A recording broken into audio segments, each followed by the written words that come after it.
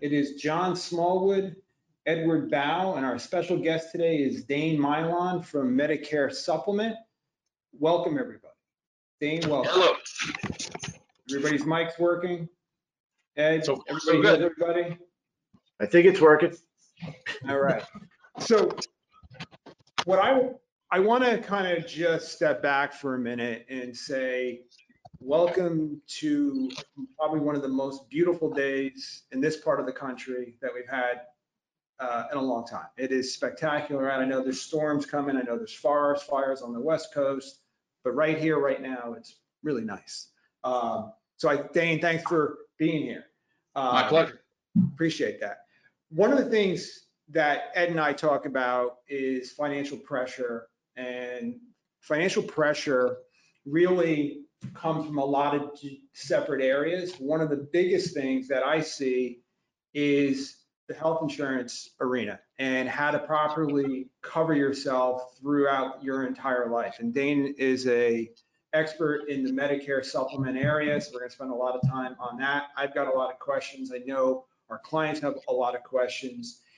In the handouts, I put together, we have a little guide on what to think about before getting a Medicare supplement.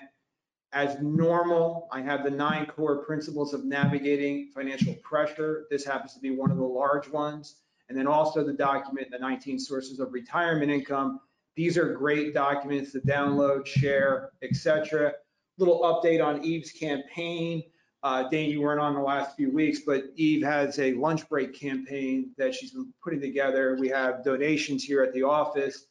She's actually raised almost over $6,000. She's making the presentation on Wednesday afternoon around 1 o'clock to lunch break with the principal of Red Bank Regional.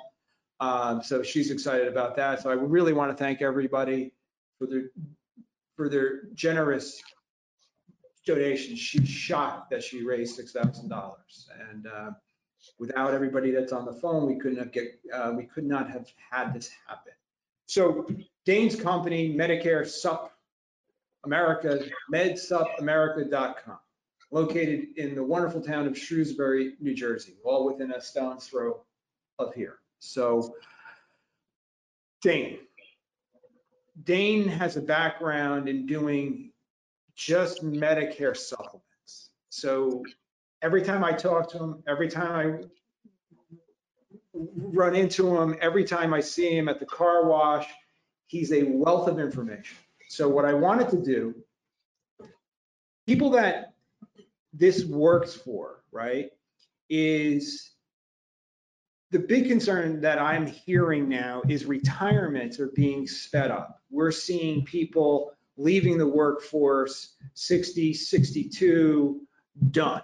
And the idea is the Medicare doesn't kick in till later. So later on, what I want to talk about is in this 60 to 65, how should we approach that?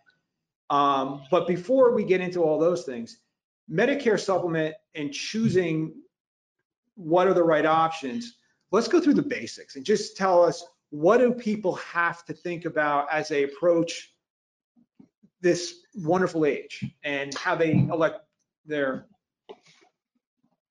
I mean, I don't think that, I don't think we have enough time in the next 2 days to describe every scenario, because people really think that it's one size fits all, and it's anything but one size fits all.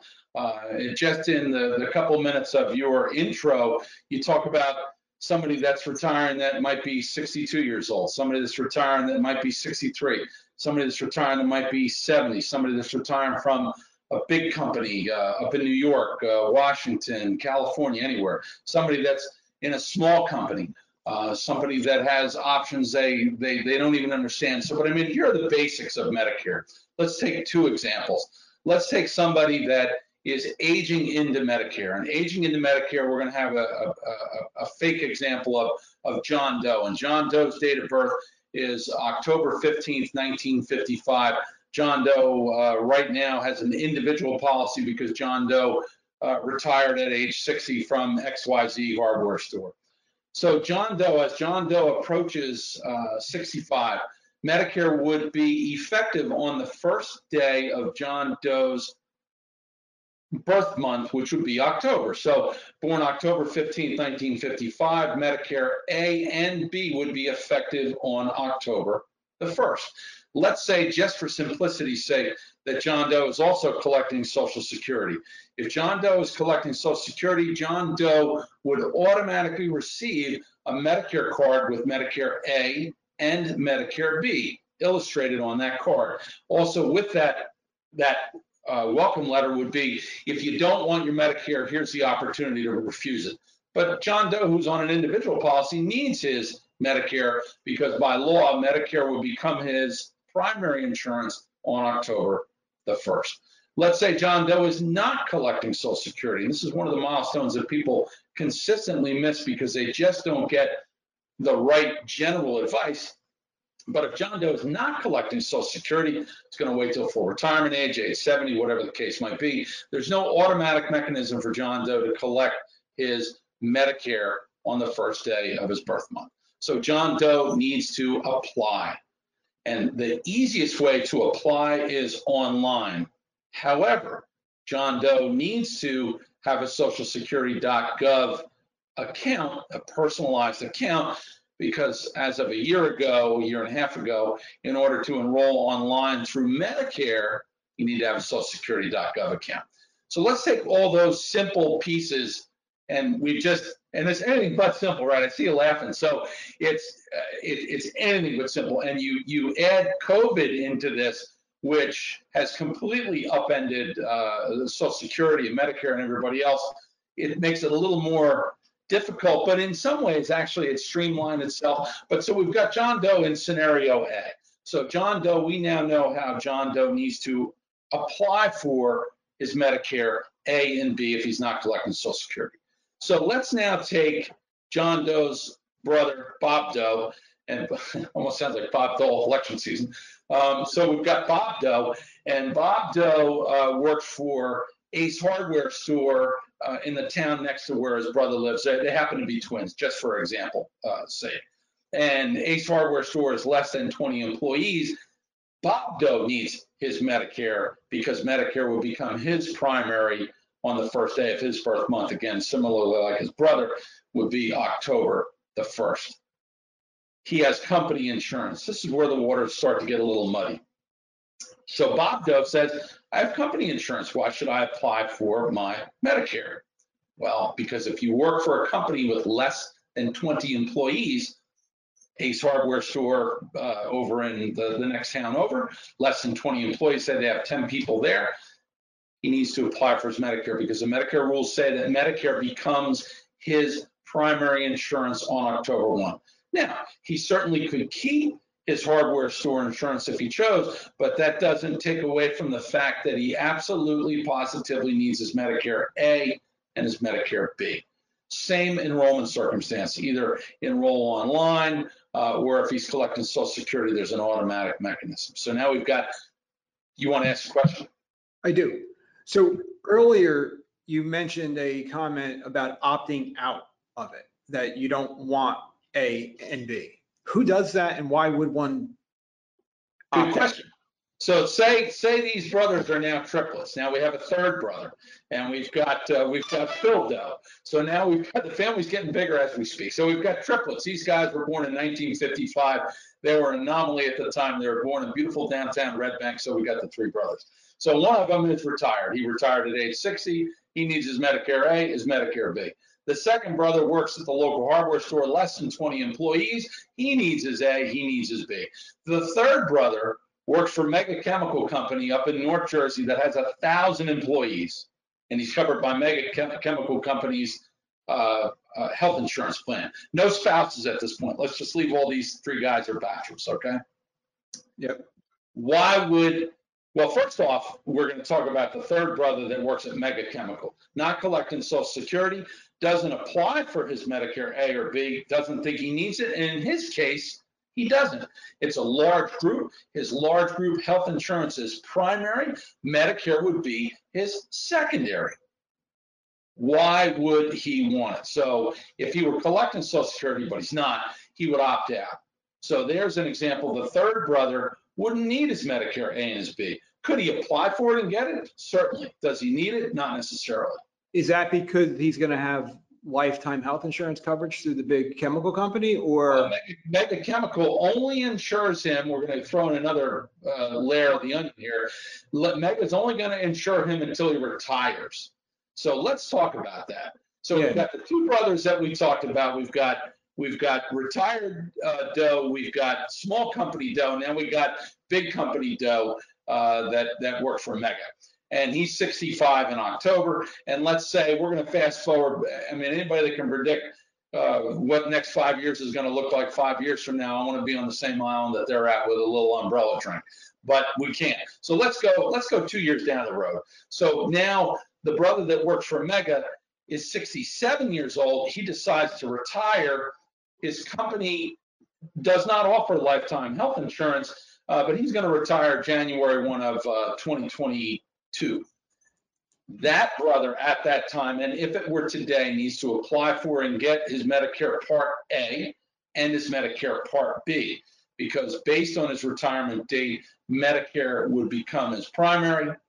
He needs his Medicare A and his Medicare B, even if he's COBRA eligible, because the COBRA rules say that as soon as you're COBRA eligible, Medicare becomes your primary.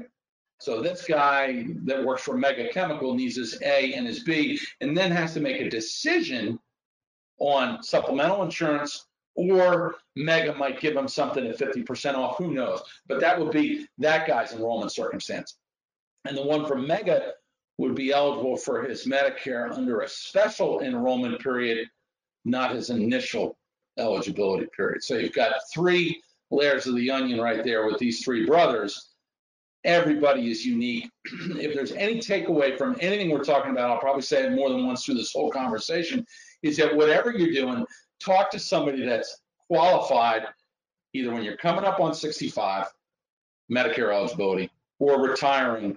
Get some good advice. I just had one last week where a gentleman was retiring. His company offered to pay for his and his wife's COBRA until April of 2021. This gentleman the retiree turned 65, I'm sorry, the retiree's wife turned 65 in April of this year. He's 65 in April of next year. He called me looking for a little bit of advice. And I said, well, gee, your wife is going to need her Medicare A and B. And he said, oh, no, the company's paying for the COBRA. I said, well, call the company back and call the third-party administrator and ask them if your wife needs her A and her B. The company said no, amazingly. Social Security and the third-party administrator said, or Medicare said, yes. That's another layer. I mean, it's John, it can get so confusing for even the professionals that the novice sometimes gets crushed. That's why they hopefully call a guy like me. Right, and it's daunting when you sit here and you're going through this because you have a big firm that's saying, yes, you don't need it, or yes, you need it, or a small firm, or, I'm out earlier than 65. And it is like, it seems like there's so many little nuances. What do you see as like the biggest mistake that people make walking into this, three options here? I mean, is it not collecting it soon enough, or is it not signing up for it, or what do you see being the biggest issue? I mean, I'll tell you what we've seen a lot of because of the current pandemic is a lot of people retiring that otherwise would not have retired. Okay, so we've got groups of school teachers where a lot of teachers have taught not for the money, but for the love of teaching. That might not have worked long enough for fully funded retirement benefits from their state or from their school. We've got physicians. We've seen quite a few doctors that they figure it's time to retire, which, they've been, practicing and they're now 75 years old. We've seen business people that are retiring, try to, take advantage of wanting to grow a little older with their kids. I mean, the pandemic has thrown an awful lot of curveballs, but what we see is a lot of SEPs, and SEPs are special enrollment periods. The special enrollment periods are triggered because folks were initially eligible for Medicare waived off of it because they were still working in a school system. They were still working for a hospital network. They were still working for a big company. They could have been working for a large law firm and are retiring. So, we've seen an awful lot of increase, and I'm sure I'm not alone, of folks that are retiring. You add that to the never-ending growth of the 65-year-old. I mean, they're still making 65-year-olds. People ask me all the time, Dane, are you still busy? Well, we're fortunate. We are still busy because they're still making 65-year-olds. I mean, it's certainly the largest growth sector out there. But the enrollment circumstances, we have people that we're talking to that they're just not getting the correct advice. It might not be what they want to hear, but it's what they need. I mean, we talked about this, John, you and I, a couple times, where we talk about an income-related adjustment, or let's take somebody that is retiring now in October of 2020, and Social Security goes back and to determine the Medicare Part B premium. Remember, Medicare Part B is the part of Medicare that you pay for. Medicare Part A is free if you've worked 40 quarters in your lifetime. But let's take somebody who had a couple of good years, 2018, 19, and 20, and the normal Medicare Part B rate is $144 per month, where they had a unusually high income in 2018, which is a tax return that Social Security and Medicare is going to look at, and they come back with an IRMA adjustment. An IRMA adjustment is income-related adjustment based on a tax return. People come back and they say, whoa, I just got my Medicare Part B bill, and it's going to cost me an extra $200 a month. Well, the reason it's going to cost them the additional $200 a month on or thereabouts is they had a good tax year in 2018. What is the maximum that can be charged above that base of the Go into the 400s. in the 400s? But somebody's got to have a pretty decent income to trigger that kind of an amount. You know what the break is? What that income is? I'd say they're probably in the north of 400 to 750. Okay. So and if it's a couple, it's per person, or is it? It's per person. So good question asked. So let's say John and Mary Doe are retiring. He was a physician, and she was a nurse, who knows? And they had an adjusted gross income of, let's say, $500,000 in 2018. They're both going to pay the income adjustment. Now, let's say that in 2021, their income through retirement and everything else, or the distributions, whatever, falls down to $150,000, then that IRMA adjustment can go away, but you have to apply. You have to appeal that adjusted number down and basically tell Social Security, look, I'm retired, my wife's retiring, our retirement income is going to be 150. It's not 500 like it was 2 years ago or in 2019. So you can do that earlier. You don't have to wait the year, because once you pay the premium, there's no. Well, no, that's because let's go to 2022 and say for a second you did nothing. They'll see that you weren't supposed to pay that in the following year. So that number can go up, it can go down, but really, why wait for the money? If you've got two people that are being income adjusted, say $350 a month each, $700, $8,400 a year, why not get that money in your pocket sooner than leave it in the government's pocket? Makes sense. So I get the Medicare A and I get the B, and I'm paying for it. Can I survive with just that, or do I need to have some additional insurance? No, you need your additional insurance. I mean, you look at Medicare Part A and Medicare Part B, and although in my humble opinion, I believe it's the best health insurance that anybody can get in the United States of America, I'm a big believer in Medicare. It's littered with copays and deductibles and co-insurances. I mean, basically, you're talking about Medicare Part A, and here's the basic components of Medicare. You have Medicare Part A, and the easy way to remember Medicare Part A is Medicare Part A means being admitted in the hospital. The easy way to remember Medicare Part B is Medicare Part B is pretty much everything other than being admitted in the hospital, but not maintenance drugs. So what does that mean? That means doctor's office visits, outpatient visits, Going to a hospital through an emergency room. An emergency room is a Medicare Part B visit, not A, because you're not admitted. God forbid, chemo, radiation, orthoscopic surgery on your knee. Go to a dermatologist's office and your doctor says he doesn't like something on your arm and he wants to take it off for a biopsy. All those are procedural aspects that are under Medicare Part B. Doctor's office visits are Medicare Part B. Physical therapy, Medicare Part B. All those things are Medicare Part B. Then you have Medicare, and these are just the basic components of Medicare. Then you have Medicare Part D, and Medicare Part D is prescriptions, maintenance medications. You could be taking the generic of Lipitor, atorvastatin for cholesterol. You could be taking a blood pressure medication. You could be taking something for sleep or anxiety, any of those things. You could have heart medications. I mean, the big you see on TV all the time, Xarelto, things like that. You've got a ton of meds that are out there that are Medicare Part D. Now, when somebody becomes Medicare eligible and they're making a determination as to what they want to consider, right? And each part of the country or each state kind of is its own little kingdom, where if you live in Florida, you have availability to plans called Medicare Advantage plans, much like you do in New Jersey. Those are kind of blended plans where you trade in your Medicare A and your B, your little red, white, and blue card, and you get an Advantage plan. An Advantage plan is a managed care plan for Medicare. It typically encompasses the values of Medicare A, Medicare B, Medicare D. They all have to meet the basic minimums in Medicare, so those have copays, deductibles, co-insurances, and things like that. The other side is where you take Medicare, your Medicare A and your Medicare B, and you get what's commonly referred to as a Medigap or Medicare Supplemental Insurance Policy. And that's kind of what people refer to as the alphabet soup.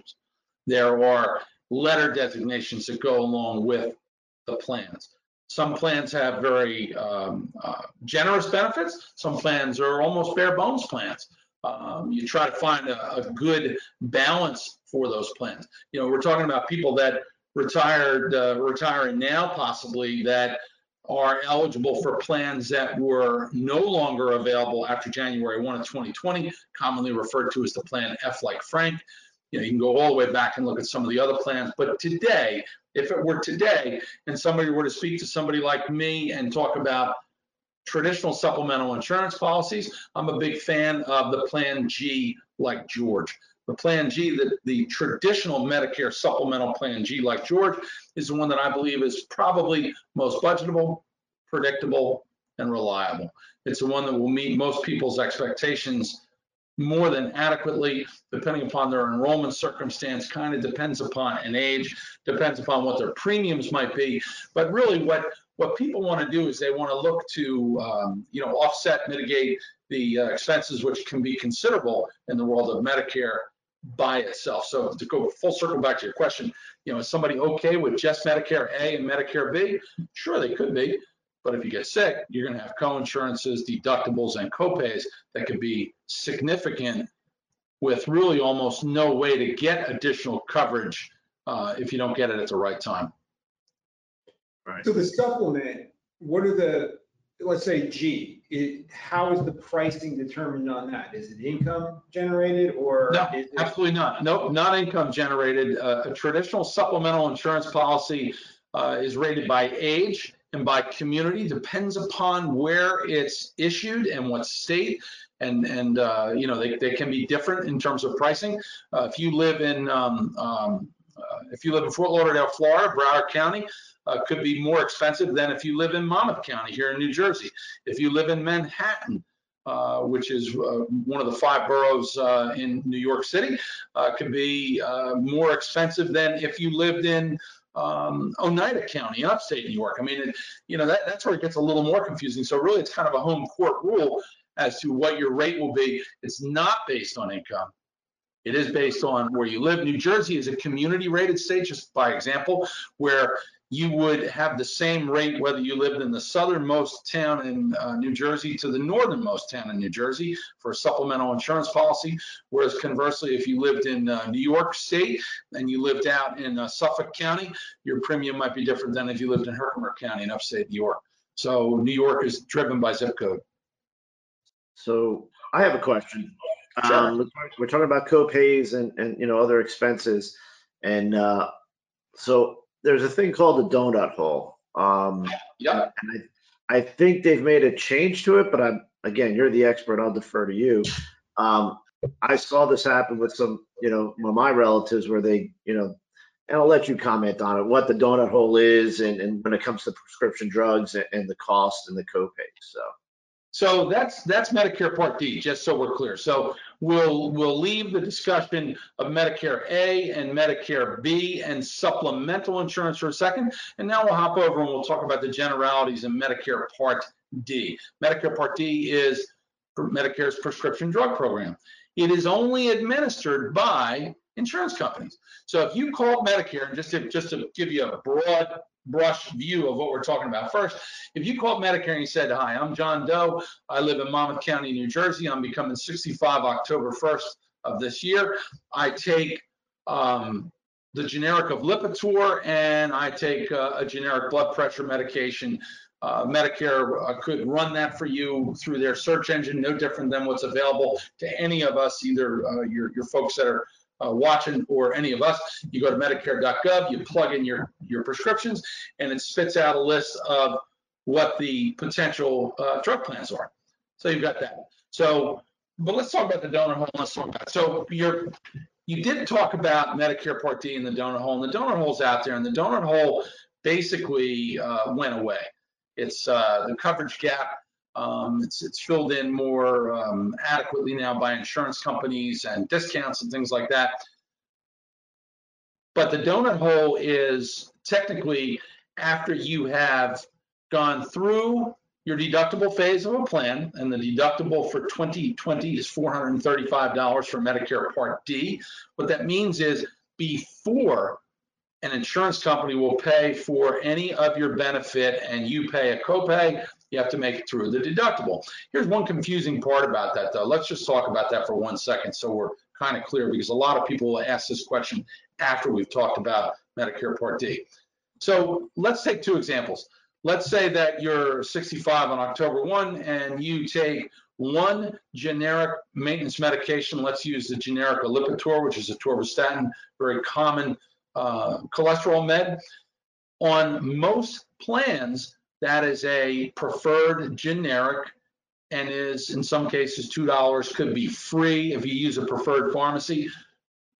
So if you take that med and only that medication, you would never even begin to crush into the deductible or donut hole or anything else. But let's take one out there like Xarelto. And Xarelto is, just for easy math's sake, since it's a little more than $435, but let's say it's worth $435 for a 30-day supply. That's the retail value of that associated with that drug in a specific plan. And we're not going to talk about specific plans now because we could just confuse people even further. But let's say you're in a plan that doesn't cover the deductible and you are given a prescription for Pradaxa, which is, just make believe for a second, is $435 for a 30-day supply. When you went to your local pharmacy, CVS, Walgreens, Family Pharmacy, doesn't matter, and you walk in with that prescription and you say, hi, John Doe here, I just got Pradaxa, it's October 1, I just got my Medicare and I got my Medicare Part D plan, here it is, what do I owe you? They tell you $435. So after you fall over, because you didn't think that you were going to pay $435 for a med, you thought you had Medicare and everything was going to either be free or cheap, you pay the $435. The subsequent months that you go to get your 30-day supply, that drug could be $40, it could be $35 for a 30-day supply. But let's use $35 as the example, just for example discussion purposes. So you pay the first $435, and now your copay until you reach the coverage gap is $35. Even though you're paying the $35, It's the full cost of that drug, which is $435 in our example, that will bring you to the coverage gap. Mm. And not to get into too many specifics, because I'd almost guarantee you we'd lose a lot of people through this discussion. But then when you hit the coverage gap, it's 25% you 25% you 75% them. So in that example, see if I got a calculator. Hang on, let me grab a calculator. So in that example, if you've got, sorry, I get my trusty calculator. So if you hit the coverage cap and it's 75-25 and you have a $435 drug and you were only paying $35, but now your copay just went to $108.75. There's a 25% of that drug. Sticker shock, right? So when we talk about drug plans with everybody, we never ask to be personal, but what we say to somebody is, what are you taking? How much are you taking? Are you sure that's what you're taking? Because the amount of people that will call us and say, oops, something came up there. A lot of people call us and say, you know, I'm taking Lipitor, I'm taking this, I'm taking that. And we say, well, you know, are you sure you're not taking the generic? And they say, oh, no, absolutely not. But then they go get the bottle and they're taking the generic. So it's very important to be very crystal clear as to what you're taking, because that can have a huge impact. Medicare Part D, we're getting ready to come into the Medicare Part D season. So out of all the people that we know and we insure, we reach out to people on an annual basis and say, listen, we haven't talked to you in 6 months, 5 months, a year, whatever. Has anything changed with your prescriptions? We need to know, because in order to do the best job for you for the next year, we need to do a review for you. We encourage, whether it's with us or anybody else for that matter, anybody who takes any medications needs to review that on an annual basis. The moving target in the world of Medicare is the drug plans. The drug plans change every year. The drug plans, the smaller numbers are usually the premium numbers, although in the past couple of years, a couple of real popular plans have taken some pretty significant increases in terms of premium. But the moving target is my drug still covered? Did it change tiers? Am I getting the best bang for my buck? It pays to shop. And when we talk to people, even if it's a plan that we don't quote unquote sell, we're going to recommend a plan to people, and they're out there. I mean, we talk to people all the time. We say, listen, we can't sell you this plan, but this is the one you should be in because it's going to save you $800 next year. There's a lot of room for savings in Medicare Part D. When you get into some of the more expensive medications, particularly some of the heart meds, there's some injectable medications out there that are crazy expensive. You're talking about Enbrel, you're talking about Humira, Stelara, any of those that are out there. Those are in the multi-thousands of dollars on the retail side. People will immediately crash from one phase of Medicare Part D to the other, go through the deductible, go through the initial coverage phase, go through the coverage gap, donut hole, then into catastrophic. We always recommend that people leave no stone unturned. People might qualify for plans, subsidized plans that they're not even aware of. New Jersey has 2 great plans, by the way. One's called PAD, the other one's called Senior Gold. They're based on income. Somebody may live in a really nice house that they own, but their income is moderate to low. They may qualify for that because assets typically don't count towards those programs. But Medicare Part D, everybody that you know, anybody that you know should absolutely review it. What we do for people when they send in their Medicare drug lists to us to help review, we will tell you, you're okay in the plan you're in, you might want to change, or oh boy, you got to change, and here's why. They change every year. And I see what you're talking about, because frequently people it's like, I get it, and I don't want to pay attention to it anymore. And then my life is changing, the meds are changing, and all of a sudden my costs are ratcheting up. And I know when you look at it, if you could be wasting thousands of dollars for a coverage that you're not getting the benefit for. Yeah. And again, it's that transfer of wealth, it's that financial pressure that we're discussing. So really, as part of a regular review, the client really should be having their Medicare supplement reviewed every single year to make sure that it's It further absolutely along. should. Absolutely should. I mean, the Medicare Part D at a minimum, you look at it once per year. Then there are the qualifying events, you know, and here's one of the things that we see that folks out there and anybody who's listening or watching, we've seen a lot of people that are relocating and they leave, let's just say Monmouth County, and they go to, I mean, a big one we've seen a lot of people go to, looks like a beautiful place, is down in South Carolina, you know, go down to Murrells Inlet, any of that. I mean, those places look awesome. But here's what changes, is that your Medicare Part D, whether you have it through AARP, Humana, Blue Cross, doesn't matter. But when you change your zip code and move out of the area that you're in, your Medicare Part D, particularly state to state, some cases within state, but let's talk state to state, it will change. So you innocently call Medicare and Social Security, because, you know, we're all, you know, designed to be good people and do what we're supposed to do. You call Medicare and Social Security on August 30th and say, I am moving to Murrells Inlet on September 1st. And that's my new address and everything. Little do you know that your plan, your drug plan, needs to change for September 1. You get in the car, you load up the Buick, off you go, you and Chevy Chase and the family, and then you're on your way down, and you end up in Murrells Inlet, and you go to fill a prescription on September 5th, and you hand them your Medicare Part D card, and they say, it's not valid right now. And you go, what do you mean it's not valid?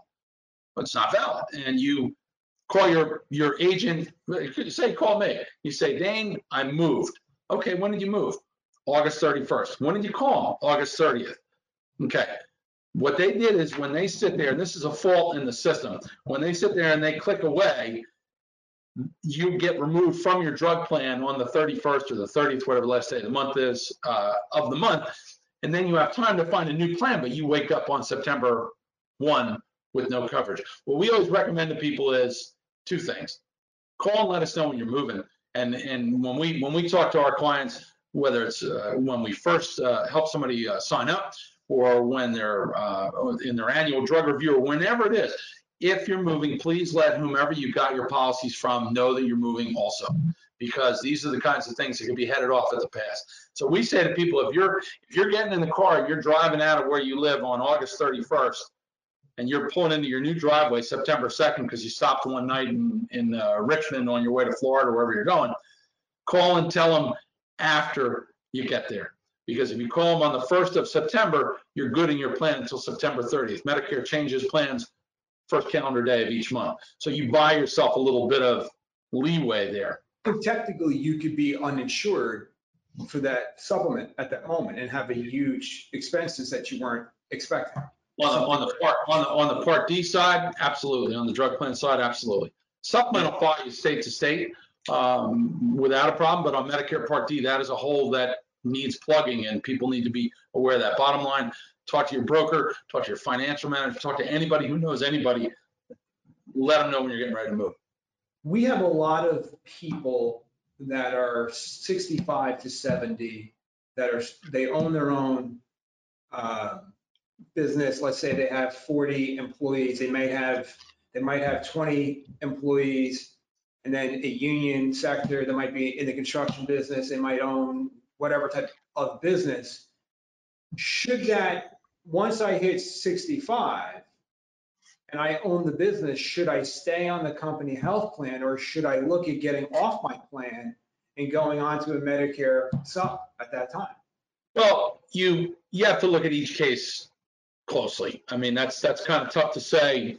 You know, it's really too broad of a question. I mean, it's a great question to ask, but what would I say to somebody who's coming up on Medicare eligibility that's going to be turning 65 and they either own the company, they work at the company?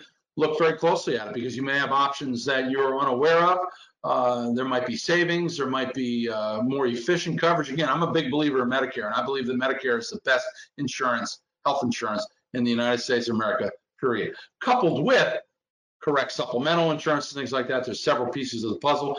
But in today's environment, regardless of where you have your insurance, you're becoming 65, it's a real simple phone call, because there's other things that could come into play. Again, there's just so many different aspects of group insurance that it really, each one should be reviewed individually. And we also see, hey, I work for a big pharma executive type thing or big company, and part of the retirement package is they're able to continue their health insurance at a particular cost to them. So that typically becomes the Medicare supplement, it becomes Medicare A and B becomes the primary, that becomes the secondary.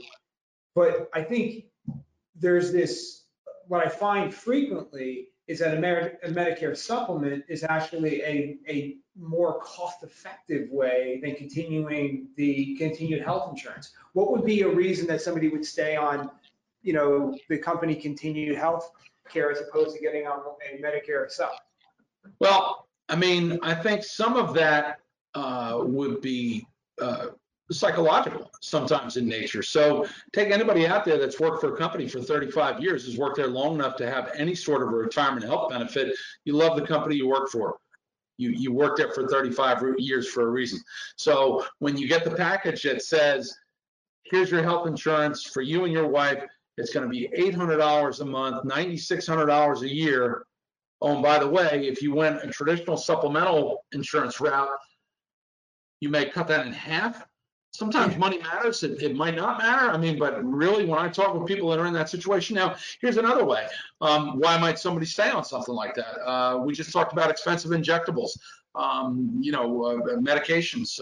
They could have a very lucrative a very lucrative drug benefit with that retirement package. Everything has to be looked at very closely. If somebody's taking one of the expensive injectables that has a retail value of $4,000 a month, and they're going to get it for $35 a month for the next 12 months and until they change the plan or whatever, then absolutely. I've had plenty of people sit at my table, or I've sat at their coffee table or their kitchen table or their conference room table, and I've said, you know what, I think you're best off on the plan you're on. And they go, well, wait a minute, why is that? Well, because this is covered more favorably on your retirement plan than it is here. The idea behind bringing a guy like me or a gal or anybody else like me in is not to get just one-sided opinion to say, you should buy. We're advisors really by nature, okay? And you have to sleep at night. So when you look at people that come to you and they say, look, I have this stuff, it's phone book size in thickness, I don't understand any of it. And John, to your point, where you've got people that say, I'm retiring from XYZ company, this is what I have. And although they'd love to sit there and save 50% on premium or 30% on premium, but at the end of the day, the full package says they're better off than where they could be individually, then that's a recommendation you're gonna get from a guy like me. So when I get up to swing at the plate, I don't have to hit it out of the park every day. I just got to get a good look at the ball and make sure that the ball is exactly going to go where it's supposed to go. So back to your John Doe example. And the Doe triplets? The Doe triplets, all right? So my birthday, I think, was October of that year.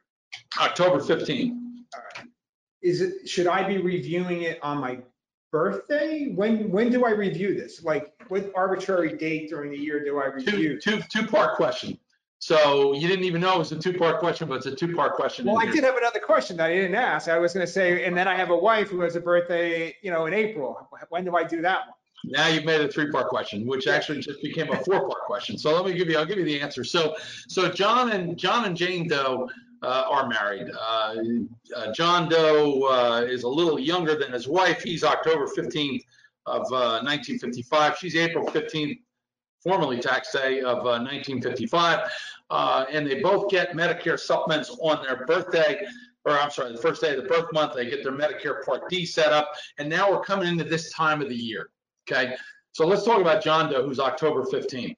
So if I do my job and I say to John Doe that he should be insured on October 1st, here's the confusing aspect for him. Even though it's his initial eligibility period for his Medicare Part D, which is October 1, he's also immediately coming into October 15th through December 7th, which is AEP, which is the annual enrollment period.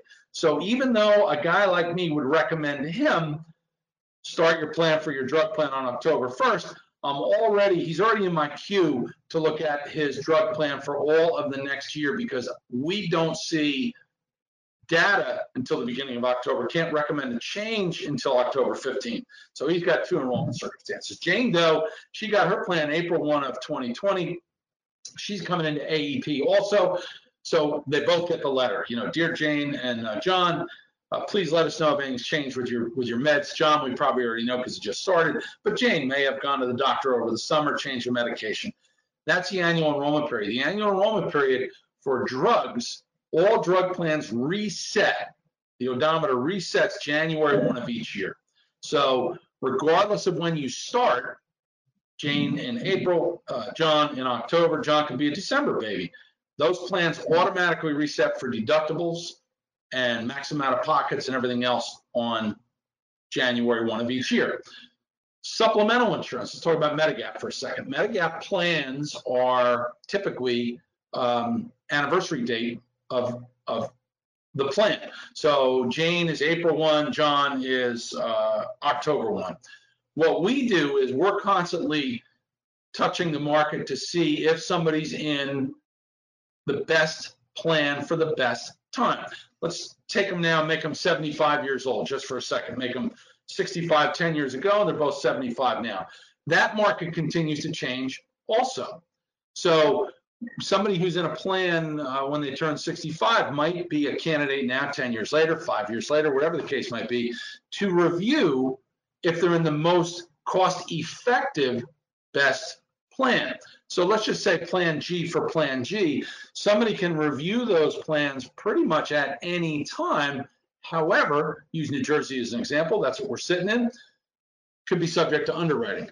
You can change those plans, but you typically have to prove eligibility through underwriting. Underwriting is a small series of health questions.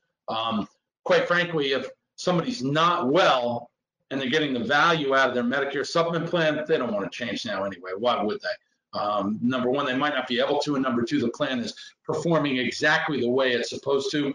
Most of the time, we get phone calls to us that say, hey, Dane, I haven't talked to you in 7 months.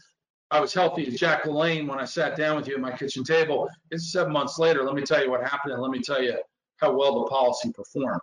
You know, we typically don't see claims on clients unless they give us a claim if there's a question or something like that. But the short answer to your question, so you got a couple periods. You've got the annual enrollment for drugs. That period is coming up October, where everybody in the industry right now is kind of ramping up for that now. So this is really great information and really clarifying some of the questions that I have in my brain. And I read these things all the time, and then you go back into doing what you do. We've always looked at it in the planning process as the Medicare supplement and the Medicare B. Those are just functions of what you're doing. You're trying to make sure that the income is as low as you possibly can, so you have the least amount of cost, but that's not always possible. But if I'm 60 and I decided that I'm done and my company gives me COBRA for the normal time frame, what's my option when the COBRA ends till I get to 65? What should people be considering there? Well, here's what happens, and let's make you 60, and you're leaving Mega Chemical, you and your wife, and let's make her 60 also. Typical COBRA without a special event, but COBRA is 18 months. So your COBRA is going to take you from, let's just say you just turned 60 to 61 and a half. Then your options, as we sit in New Jersey, because we're only talking about Jersey right now, because that's where we're all sitting. You know, you've got the individual marketplace. The individual marketplace, in terms of how would the individual marketplace compare to COBRA, could be the same amount of money, could be a little more for COBRA, but the plans are completely different. I mean, the Affordable Care Act, not picking on it, not saying good, bad, or indifferent, because I think there were multiple facets of the Affordable Care Act. Again, we're sitting in New Jersey. We want to talk about New Jersey that were beneficial. But so far as pricing goes, there's some sticker shock. And unless somebody is eligible for a subsidy, which gets into a whole nother topic, we can talk on another one of your webinars. But people get some sticker shock. Now, a lot of times people say, oh, I'm paying $600 a month each right now for my COBRA. It'll cost me well, it's not going to be 600, but let's just make it dollar for dollar. The plans are different. A COBRA plan, which is a large group plan, typically over 20 lives. A lot of times people will confuse in the state of New Jersey COBRA and continuation. Using New Jersey as an example, by the way, just so we're clear, if you work at XYZ hardware store and you retire at an XYZ hardware store, you're not getting 18 months, you're getting 12 months if it's under 20 lives. It's technically a small group. Small group in the state of New Jersey is 12 months versus 18. So, but the differences are typically in the coverage. Large group plans typically offer greater benefit for the premium dollar than small group plans. Greater benefit in potentially a bigger network, whereas in New Jersey, individual plans are New Jersey only. If you're out of state, say you go to Florida for 2 months in the wintertime, you have emergency coverage, but you cannot establish a relationship with an individual plan based out of New Jersey with a cardiologist in Florida. It's not happening. Whereas your COBRA plan, you might. You mentioned earlier in Florida, it just struck me with the thing that Monmouth County versus Fort Lauderdale. You might find it more expensive. Huh? Broward. Yeah, Broward. Monmouth versus Broward County. How much more expensive is Broward County than Monmouth? I mean, have you done one recently? I'm just curious. Florida is rated by zip code, so I would almost have to run a zip, but in some cases, it can be more expensive. We had a guy that was just becoming Medicare eligible, was stuck down in the Keys for COVID, right? He's down there, went down there for a couple months. COVID kicked in. At the time, Florida was a little more accommodating and less of a COVID scenario than New Jersey. He stayed down there, and we said, well, do you live there? No, I actually live in New Jersey, but what would it cost me if I was in Florida? To use that guy as an example, and he was in one of the Keys, it would have been 300 and say, I'm just gonna round it. It's, let's say 300 a month versus 150 a month. So Florida was a lot more in that gentleman's case, but it's kind of person specific. But to answer your question, one of those things that you need to think about, because a lot of people go, I'm going to go to Florida and I'm going to get rid of the New Jersey tax. Depending upon where the income is and the streams, you could lose the entire benefit. Well, who issued the policy too, by the way, another to muddy that up a little more, it depends upon which company issued the policy. Some companies will give you the home court rule. In other words, say you get your policy and it's based out of Red Bank, New Jersey, and you go to Manasota Key. In some carriers, you'll pay the New Jersey home court rule, whereas some of the other insurance companies will re-rate you based on your move. Very important thing you brought that up, because as people make that potential transition, and people say to me, and when they're retiring, I say, well, where are you going to be? Well, we're getting a house in Denver and we're keeping a condo in New Jersey. Our kids live in Denver, whatever. It's a great spot now. Everybody's going there. Why do you ask? Well, because it depends upon where you live, depends upon where you might be rated. You might start out with a plan in New Jersey at 150 and end up in, outside of Denver, and it could go up. I'm not going to say dramatically, but it could. Florida, we've seen some significant differences though. In California also. So Dane, this is really, really helpful.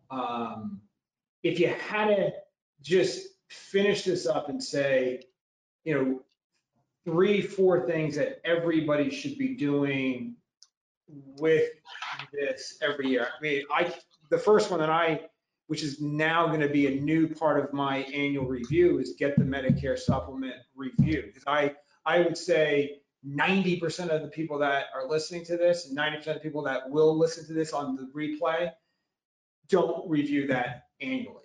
What else should they be doing? You want to look at that. If you look at me, use sunscreen. I was out on my boat yesterday, I didn't use enough sunscreen. So definitely use sunscreen. But review it on an annual basis. Really look at what you have, and there's not much that a guy like me can do for your IRMA. Okay, that's where you guys come into play. IRMA, let's just stop that for a second. Income, IRMA, income what? Income related adjustment. Income related adjustment. Good. Another term. It's not a storm. It's literally it's a Medicare qualification. Okay. Well, but it comes from Social Security, because you get the bill they're electronically talking, but so what do you do each year? You definitely want to review what you have, okay? Best case, somebody like me is going to say, you're okay. You're fine where you are, stay where you are. That's what people are looking for. Although people like to save money, they also need to know that they're in the right plan. This is the plan I'm in, what do you think? Sometimes I'm going to say, I think you're in a great plan. Sometimes I might shrug my shoulders and say, you might want to look a little more differently. And you don't have to wait until the last minute, because when you get into the busy time of the year, I'll tell you, my office looks like the end of that movie, Trading Places. There's papers everywhere. We are an extremely busy office, like most Medicare guys and gals are. So review it whenever you want with an update at the end of the year. There's nothing wrong with calling somebody now and saying, look, this is what I take. Get ahead of me, please. Let me know in that annual enrollment period for drugs. But look at everything on an annual basis. Look at it, but it's definitely keep in mind when you're going to move. Look at your options. You talked about corporate health insurance plans. Corporate health insurance plans change every year. If they send you a phone book size document that says, hey, we're glad you're still insured with us and everything, but this is what your plan is going to look like next year, take 5 minutes and look at it. They usually have a summary benefit of coverage in SBC that will let a guy like me be able to say very quickly, by the way, okay, or you need to change. Because it really comes down to what you're taking from a prescription standpoint, whether or not you're going to stay on that company plan or not. Whether absolutely. And that changes year to year. I mean, I literally was on a phone with a client this morning that had a change in medication that requires a formulary exception because nobody in the world of Medicare covers it without the formulary exception. His costs go up. Wow. So, yeah. This was really helpful. There's one of the things that if you have questions that aren't answered, one, you can contact Dane. Two, you can get them to us and we'll get them answered for you. A couple of things I want to go through before we end today.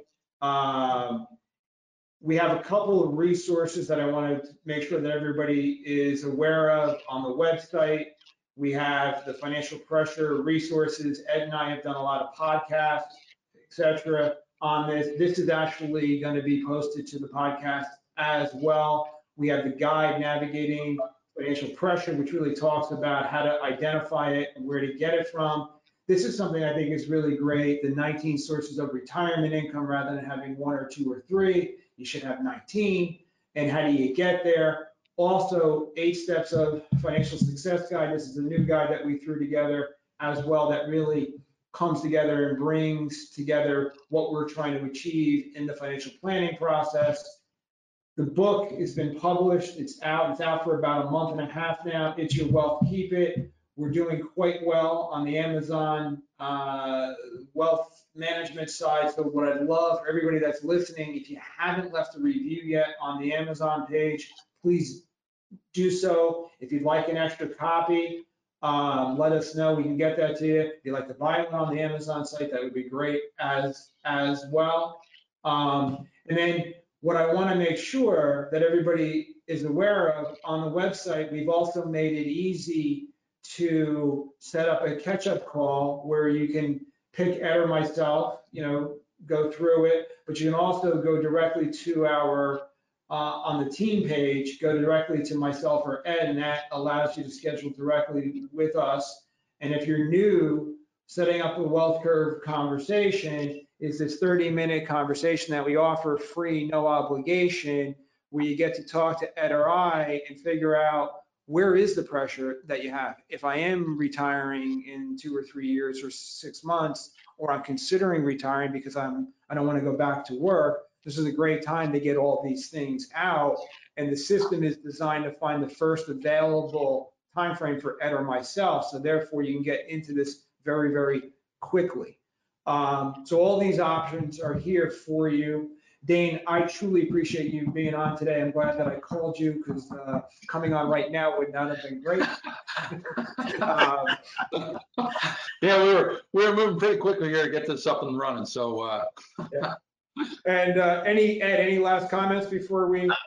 I thought it was some really great information. I mean, I learned a few little things in there too that I didn't know, and we all know somebody, especially at our age, somebody's in the Medicare, environment, and just reviewing that and getting a professional like Dane involved. I totally see the value in it. So it's really I good think, info. I think we should send out a survey and say, how many times in the last 5 years have you actually done a complete review of your Medicare gap or supplement? I'll bet you get back like less than 10%. Yeah, a lot of people don't. I mean, you really got to reach out to them. I mean, we send our letters out. We communicate with our clients. We're constantly looking at what their options might be. But you know what? Frankly, John, like you said, I mean, you could send something out. Say I have 100 people that are in Medicare age and eligibility, and they're enrolled in a plan. A lot of times they don't get back to you because they're in the middle of something.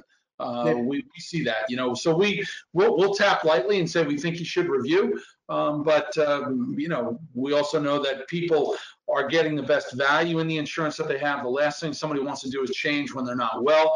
But again, it goes back to, and one of the great guys, I probably shouldn't say his name because he'd get mad if I said it probably, but one of the greatest guys in the world of Medicare supplement always told me, he said, the best thing about Medicare supplement insurance is it's budgetable, predictable, and reliable. And that is the absolute truth. When you sit down with somebody and there's no wild cards and there's no gray zone and somebody's not well and they're staring down the barrel of $1 million worth of problem, and the only thing they're paying every month is their premium, they're getting value in the policy. No, it's a wonderful thing knowing that you have the right coverage. And I agree. Having the Medicare A, B plus a supplement, you're really well protected. As long as you have the right one. Even if you pick the bad one, you're paying more for it that you don't need, you're still well taken care of. So I would say, I'll just give you a footnote on this, John. I would say when we get into the Medicare season, if you will, I'd be happy to come back on with you guys, pull an hour out of the air, because I think that not only would you have at least the amount of people that you have now, but you'd probably have a boatload more attendees. You probably did very well with this. I know that industry-wide, you guys are very well respected in what you do, but as a conduit for your clients to look very closely at the enrollment time, please invite me back. I'd love to come on. You will be invited back unless we get a bad review on it. If you get a bad review, it wasn't me. It was Ed, because all the comments. Yeah, it was Ed. Ed did all the talking. It's that guy. Somebody else. It wasn't me. It was Ed. Yeah. No, I really appreciate this, and really good to talk to you guys. We'll see you soon. And I have a couple of meetings this week with people that are, retired, and I think it would be interesting to get their feedback. I know I see that they're on this, so it'd be interesting to get their feedback, and we'll bring back some questions, and we'll get you on again to go through this, because it's really important to be covered right. It's that peace of mind. It's wonderful. And after the election, it might be a good thing to kind of distract, Election? What election? Don't forget to vote. All right. Well, anybody needs me, reach out. I'm happy to help. Tell your clients, your friends, your family, whatever, that we're here for you. Even if it's a simple question, give a call. Those are usually the easiest ones to take. All right, guys? Great. Thank you, Dane. All right. Thank you very much. I'll talk to you soon. Okay. Bye. Have a good day. Welcome to the end of the video. Smallwood Wealth Management is an investment advisor representative. The opinions expressed by Smallwood Wealth Management and guests on this show are their own. All statements and opinions expressed are based upon information considered reliable, although it should not be relied upon as such. Any statements or opinions are subject to change without notice. Information presented for this educational purposes only.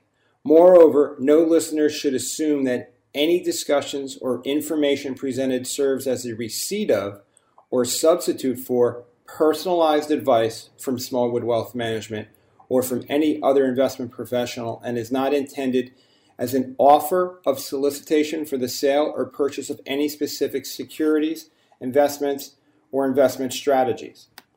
Smallwood Wealth Management is not a law firm or an accounting firm, and no portion of this presentation should be interpreted as legal, accounting, or tax advice.